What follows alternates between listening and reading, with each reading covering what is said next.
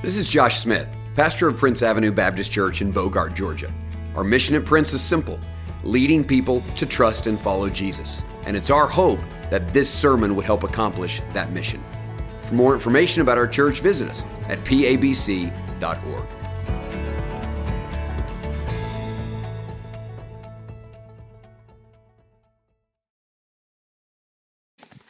Amen.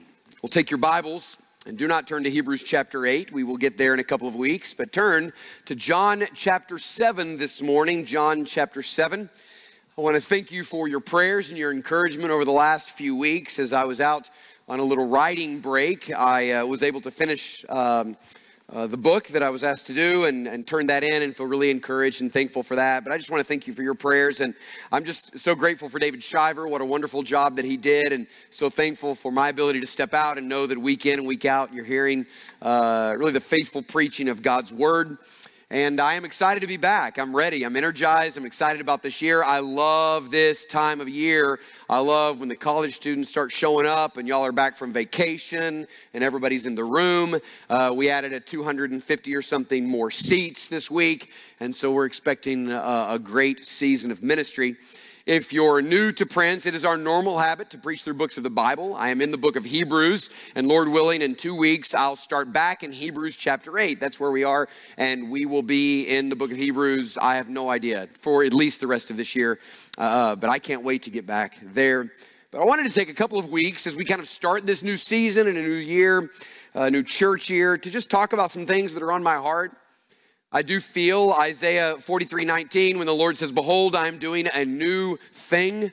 I do feel that this is a new season for us and am expecting and hoping for great things. I don't know what it is that God has in store, but I'm ready and I'm anxious for it and I'm asking Him a lot.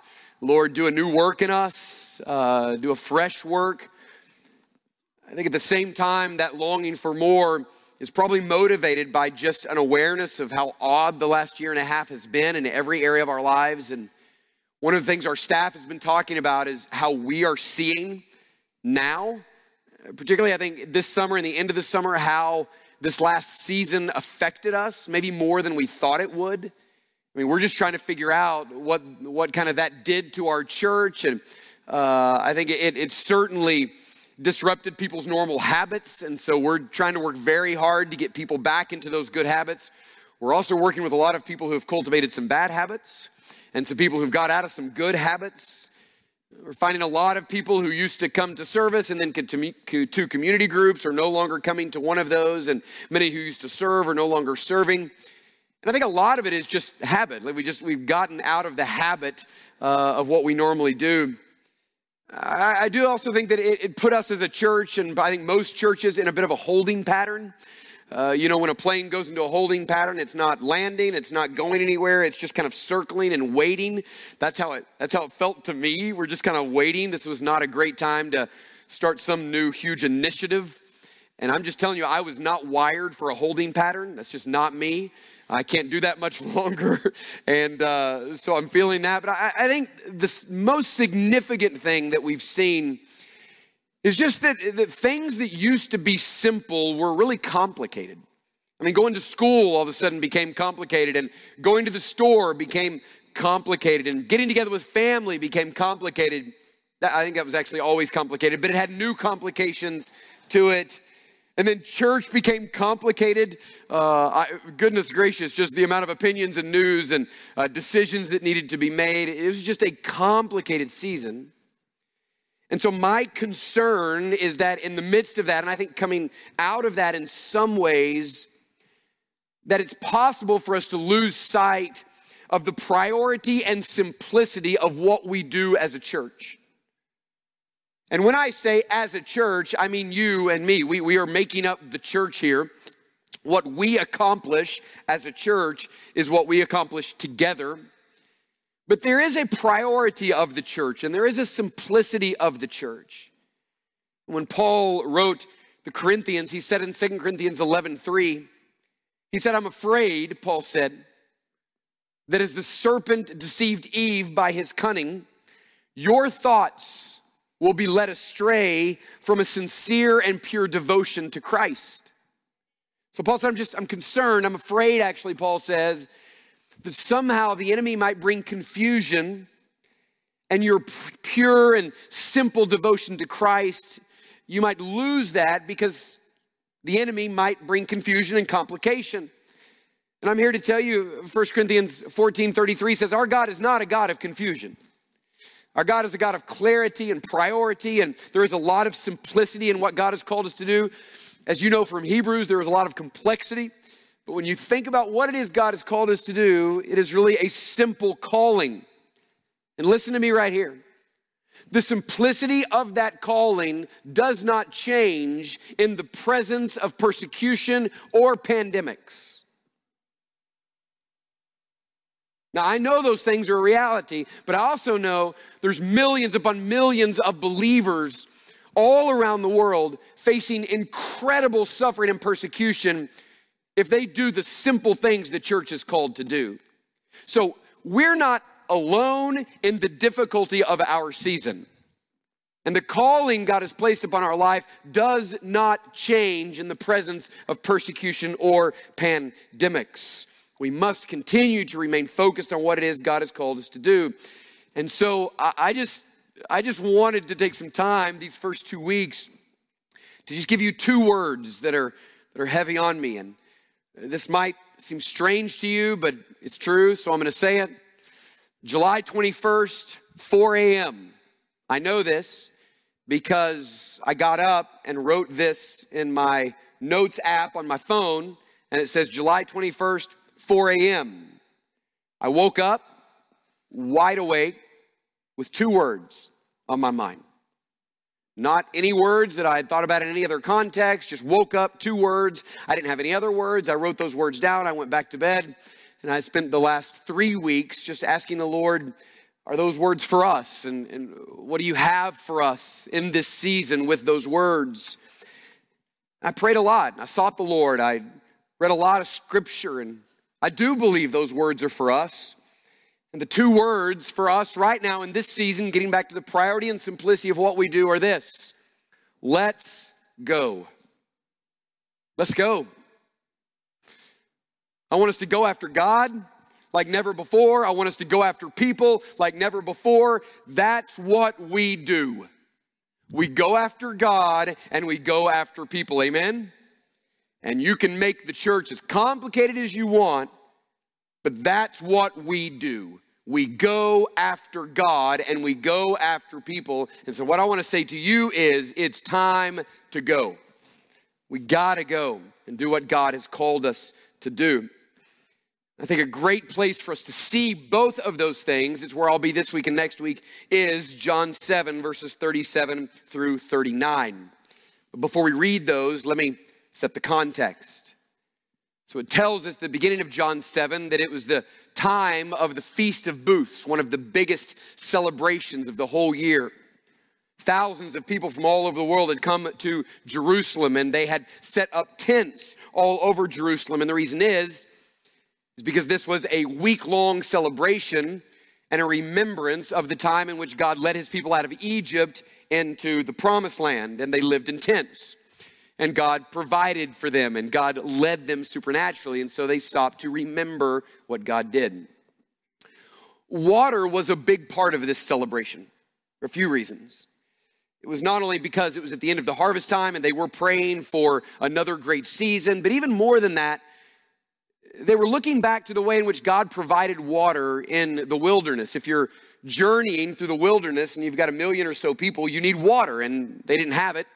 And so God provided it through a rock. And so in symbolism of that, the priest would every single morning, he would take a big basin of water and he would go to the pool of Siloam and he would dip that bucket in that pool and he would take it back and then pour it on the altar, and everyone would watch as this water symbolism was just a reminder of God's provision, and it pointed forward to them of someday when God would pour out his Spirit.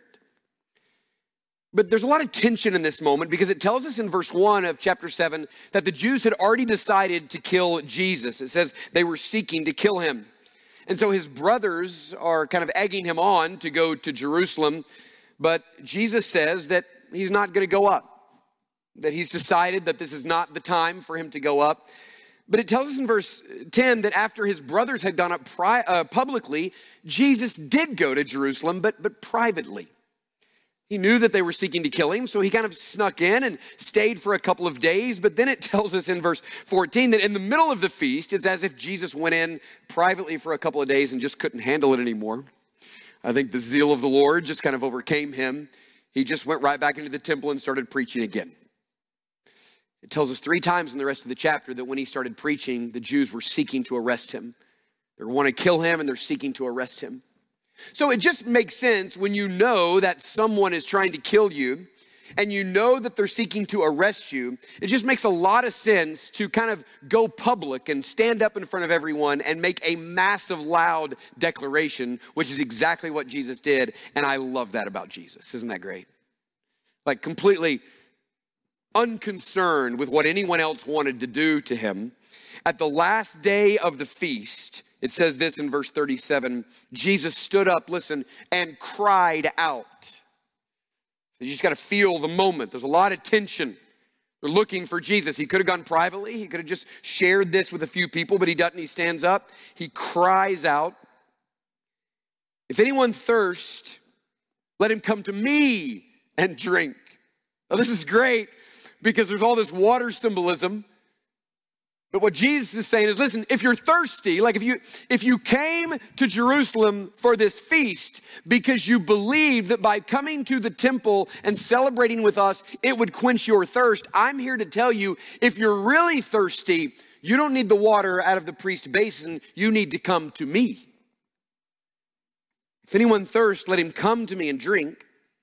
In verse 38, whoever believes in me, as the scripture has said, and we'll deal with this next week, out of his heart will flow rivers of living water. This has always been God's plan. He fills us, and then his presence is flowing through us. And now this he said about the Spirit, whom those who believed in him were to receive, for as yet the Spirit had not been given because Jesus was not yet glorified. Jesus gives an incredible invitation this morning. And it's an invitation that begins very broad, but then narrows the further it goes. Do you notice that? He begins with this very broad invitation, and this is a key word, anyone. If anyone thirst. It means that the invitation is for every one of you in the room today. The invitation was for the thousands of people who'd come from all different nations who were hearing the voice of Jesus. Anyone who heard the voice of Jesus, anyone hearing his word this morning, it's for you. This invitation is for you. That means if when I say that, you want to say, but Pastor, you don't know what no, it doesn't work. No, it doesn't matter. But Pastor, you don't know what I've thought. No. Pastor, you don't know what I've done. No. Pastor, you don't know what I've said. No. He just started by saying, if anyone. We are a church which we constantly are calling people to come to Christ. And we say, like Jesus did, if anyone wants to come to Christ. It's a broad invitation for everyone that hears. But he begins to narrow it a little bit. Let's circle the next word, if anyone thirsts. So you have anyone, but then he says, well, actually, it is for anyone, but prerequisite to this is that you thirst. What does he mean by that?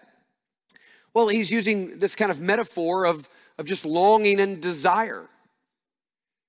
So he's saying, listen, if you're hearing the invitation of Jesus and there's something in your heart that has to believe that there's more than you're currently experiencing. Maybe you're not a believer and you have tried all of the things the world has to offer and nothing has satisfied you, and you're here this morning thinking there's got to be more than this. Well, that's thirst. Or you could be a believer and you're still saying, which is a good, healthy sign, God, I want more. There's got to be more. I want to experience more from you. I want to know more of you. Well, that's thirst. Let me tell you something incredible. If you have even an inkling of thirst for God, like, I mean, right now, you're just thinking, I want more of God. I want to experience more of him. I'm thirsty for something. Maybe you can't even articulate what it is, but you want something more. Listen, your flesh is not giving you thirst for God. The devil is not giving you thirst for God. That thirst is the supernatural work of God in your life. Amen? That is an incredible thought. That means if there is any thirst in your heart, it's because God is allowing you to see the unsatisfying reality of everything else in life, and He is giving you some thirst for Him. Listen, God is at work in your heart right now if you have any thirst. God is doing that. It says, if anyone thirst, and He narrows it, let him come to me. Your thirst is going to drive you somewhere. Period. Your thirst will drive you somewhere. You will get thirsty and you will go to something in order to satisfy your thirst because God's wired you that way. So some of you have an addiction, and the reason you have an addiction is because you're thirsty and you've gone to the wrong thing. Some of you have some really bad habits, and it's because you're thirsty and you've gone to the wrong thing. Some of you are carrying a ton of baggage. Maybe a lot of anxiety, a lot of weight, a lot of fear. Well, it's because you're thirsty and you're not going to the right thing. So your thirst is going to drive you somewhere. So what Jesus says is this. Jesus says, if you're hearing me and you have a little inkling of thirst, here's what you need to do. Come to me. Like, come on. Like, I'm the one who has what you're looking for. I can satisfy your thirst. So come to me. And then He narrows it even more. If anyone thirst, let him come to me and drink. Do you see that? He says, if anyone thirst, let him come to me and drink. Now that is activity on your part, meaning this is how God works. The foundation of every work is thirst for God. So God puts thirst in your life, and then He invites you to say, listen, if you want that to be satisfied, come to me. And then He puts it on you and says, and if you want to experience, not just know, but really experience that Jesus is better than that addiction or Jesus is better than anything else, then you've got to come to me and drink. That is an ongoing call. So the way in which that is written is it shows us that this is not like a one time you come and get a little sip of Jesus. If you want to discover that Jesus is better and satisfying, and you want to get free from all of the other stuff that you're going to, including addictions, well, that begins by coming to Jesus and drinking heavily. You say, well, what does that mean? Well, how do you drink from Jesus? Well, Jesus loves to use these word pictures. And it's really just a way of saying coming to Jesus and pursuing Him. As I thought about that this week, I thought of a few different ways in which we drink, like practically from Jesus. I think, first of all, you drink through His word. In Matthew 4, Jesus uses a similar metaphor when He says, man cannot live by bread alone, but by every word that comes out of the mouth of God. Which means that like the key to you feeling satisfied in Jesus, the key to getting over all the other stuff you're going to, begins with this. Like that thirst has to drive you to this. So if all you're doing is coming on Sunday morning and getting 30, 35, 40 minutes of this, that's not gonna do it. Like your thirst drives you to His word. It also drives you to His work. I think about this from John 4 when Jesus goes and sits by a well and He's hungry, so His disciples go get Him something to eat. While they're gone, He ministers to the woman there, and then the disciples come back and they've got Him something, and He says, I have food you don't know about. And He goes, well, who got Him food? And if He has food, why did we go and get Him food? They just cannot comprehend what's going on. And Jesus says, because my food is to do the work, the will of the one who sent me. So what happened to Jesus is He was really hungry. He spent an hour ministering, and then all of a sudden He wasn't hungry anymore. Because He really found incredible satisfaction in that type of ministry. And that's what happens as we go to His word, as we engage in His work. That's what begins to satisfy us. Now, here's what's interesting. Listen closely. What the enemy is going to do is do anything to keep you from God's word and God's work.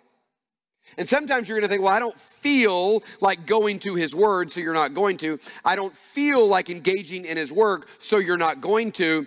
And then what's going to happen is that the enemy is going to have won in your life and keep you from the very things that satisfy you.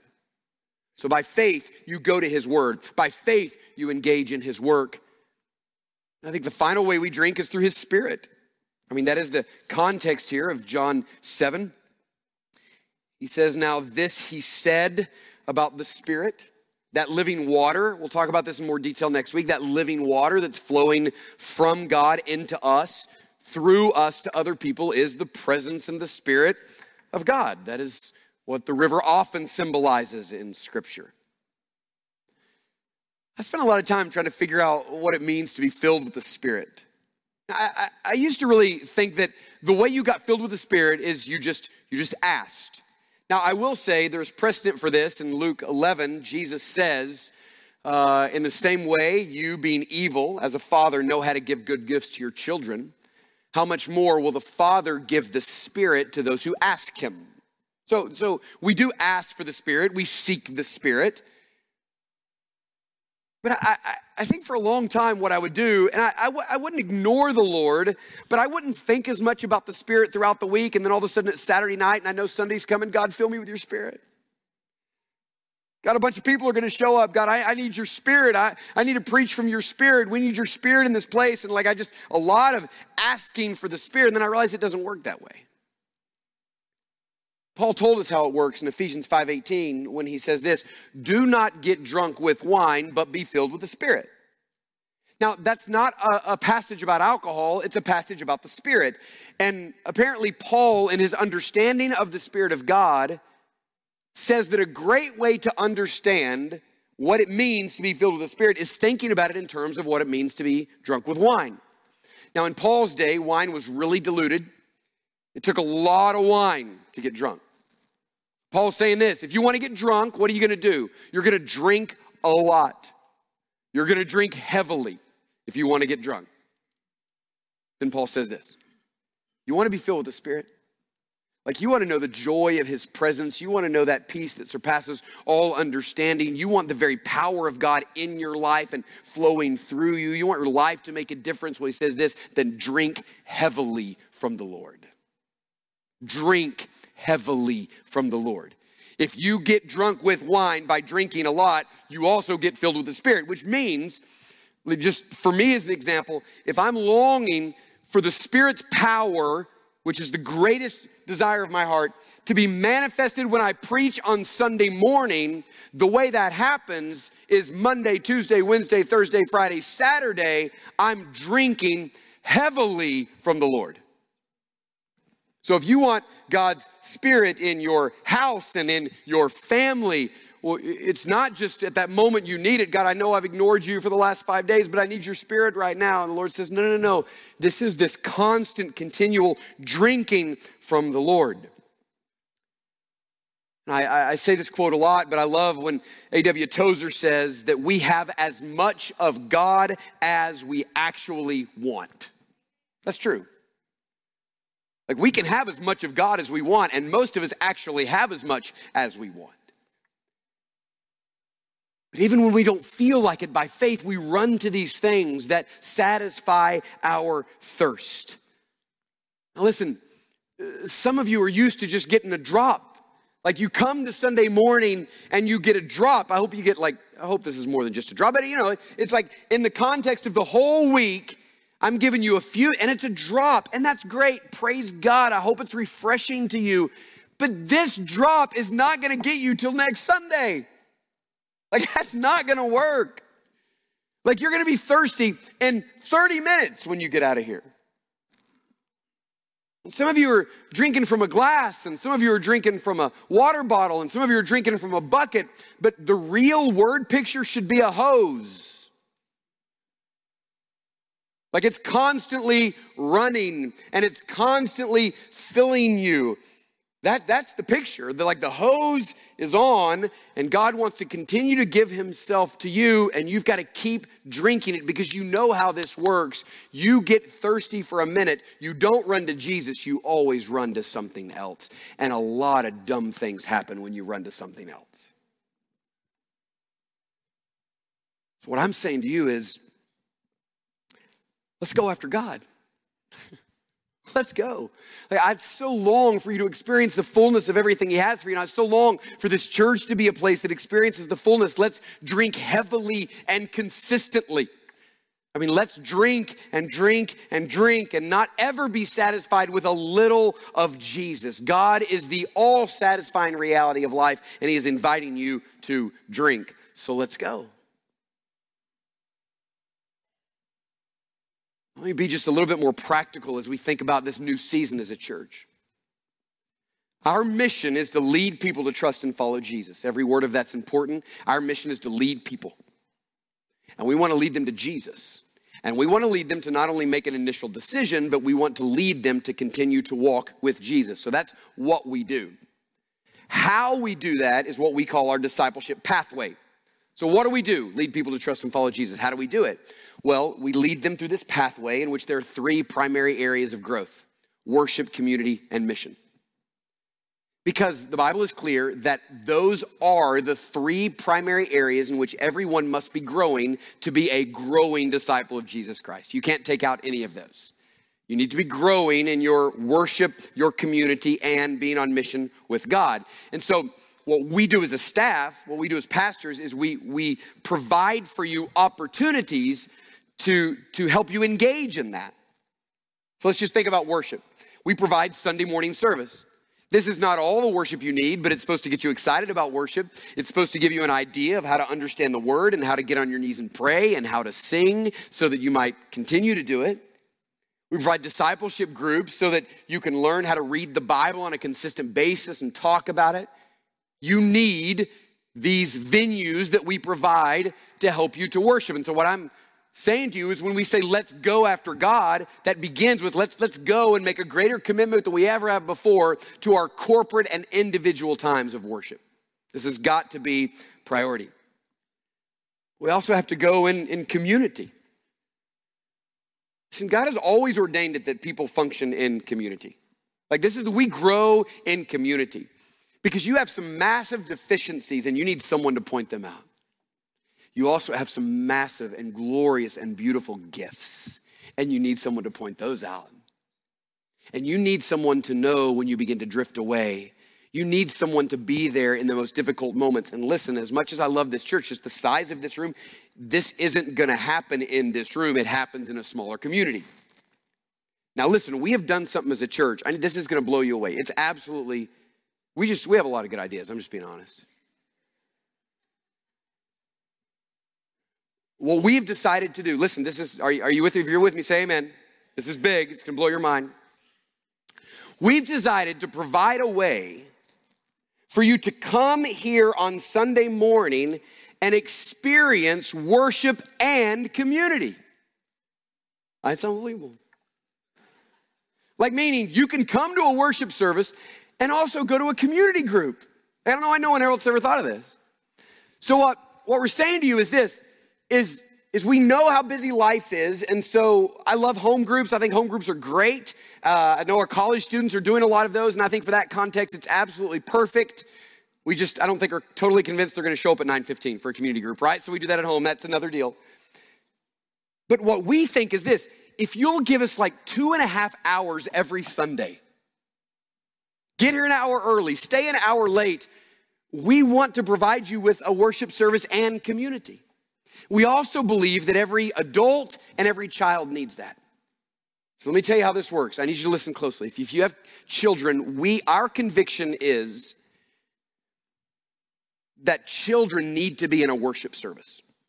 So I know there's a lot of churches that will put children in a separate children's church till they're in 6th grade, some until they graduate high school. We just don't think that's healthy. We think kids need to see other people worshiping. We think kids need to be around old people. We think kids don't need to just sing kids songs. They also need to sing some adult songs. We think kids need to be under the preaching of the word. We think it's important. We also think kids need to be in community. So listen, if you as a parent decide that you're only going to come to one of those, then that means your child is only going to come to one of those. And you and your child are both going to miss something. So what we're asking for you to do in hopes that it might lead you in this pathway of discipleship is to come for worship and then come to community and allow your child to experience the same two things. And can I just say one little word to parents? The reason God gave children parents is because children don't know what to do, which means you can't let them decide what to do about church. When they move out, they can decide what to do about church. But when they live in your house, they go to church with you. And so I just want to plead with you to engage in worship and community. And I know we're asking a lot, but we really believe that your time here in the morning will be the impetus to greater worship and greater community as you engage in those things. And then we're going to spend all next week talking about what it means to go in worship. But let me just say this. Every one of you knows somebody who needs to know Jesus, and every one of you has an empty row on your seat on your row. So let's go. Let's go get them. We'll talk about that more next week. Our mission is to lead people. And so my desire every week is to get you to take the next step. So to get as intensely practical as I can, here's what I'm asking you to do. Every one of you, I'm asking you to take the next step. Some of you need to take the first step of trusting and following Jesus. Some of you have never fully surrendered to Jesus. You're playing games. You're not confident if you were to die that you'd go to heaven. And you need to get that settled. You need to get that right. You need to fully surrender to Jesus. Some of you need to take that first step, and you need to do it today. Some of you need to take that next step of getting in community. Some of you need to take that next step of making a greater commitment to worship. But whatever it is, I have no idea. But all you need to do, this is how God works, you take that next step. This morning, I just want us to be reminded that drinking is really practical. You just drink, and so it is. When the enemy wants to make our relationship with Jesus so complicated, Jesus just says, just drink and just drink and keep drinking. And what I want to say to you is we provided these opportunities through community and worship and mission to drink. So let's go, and let's go after God as a church, because there is nothing better than Jesus. There's nothing that satisfies more than Jesus. Everything your heart longs for is found in Jesus. So let's go after God. Amen. Let's bow our heads and close our eyes this morning. Thanks so much for taking the time to listen to this sermon. May you trust and follow Jesus more and lead others to do the same. For more information, visit us at pabc.org.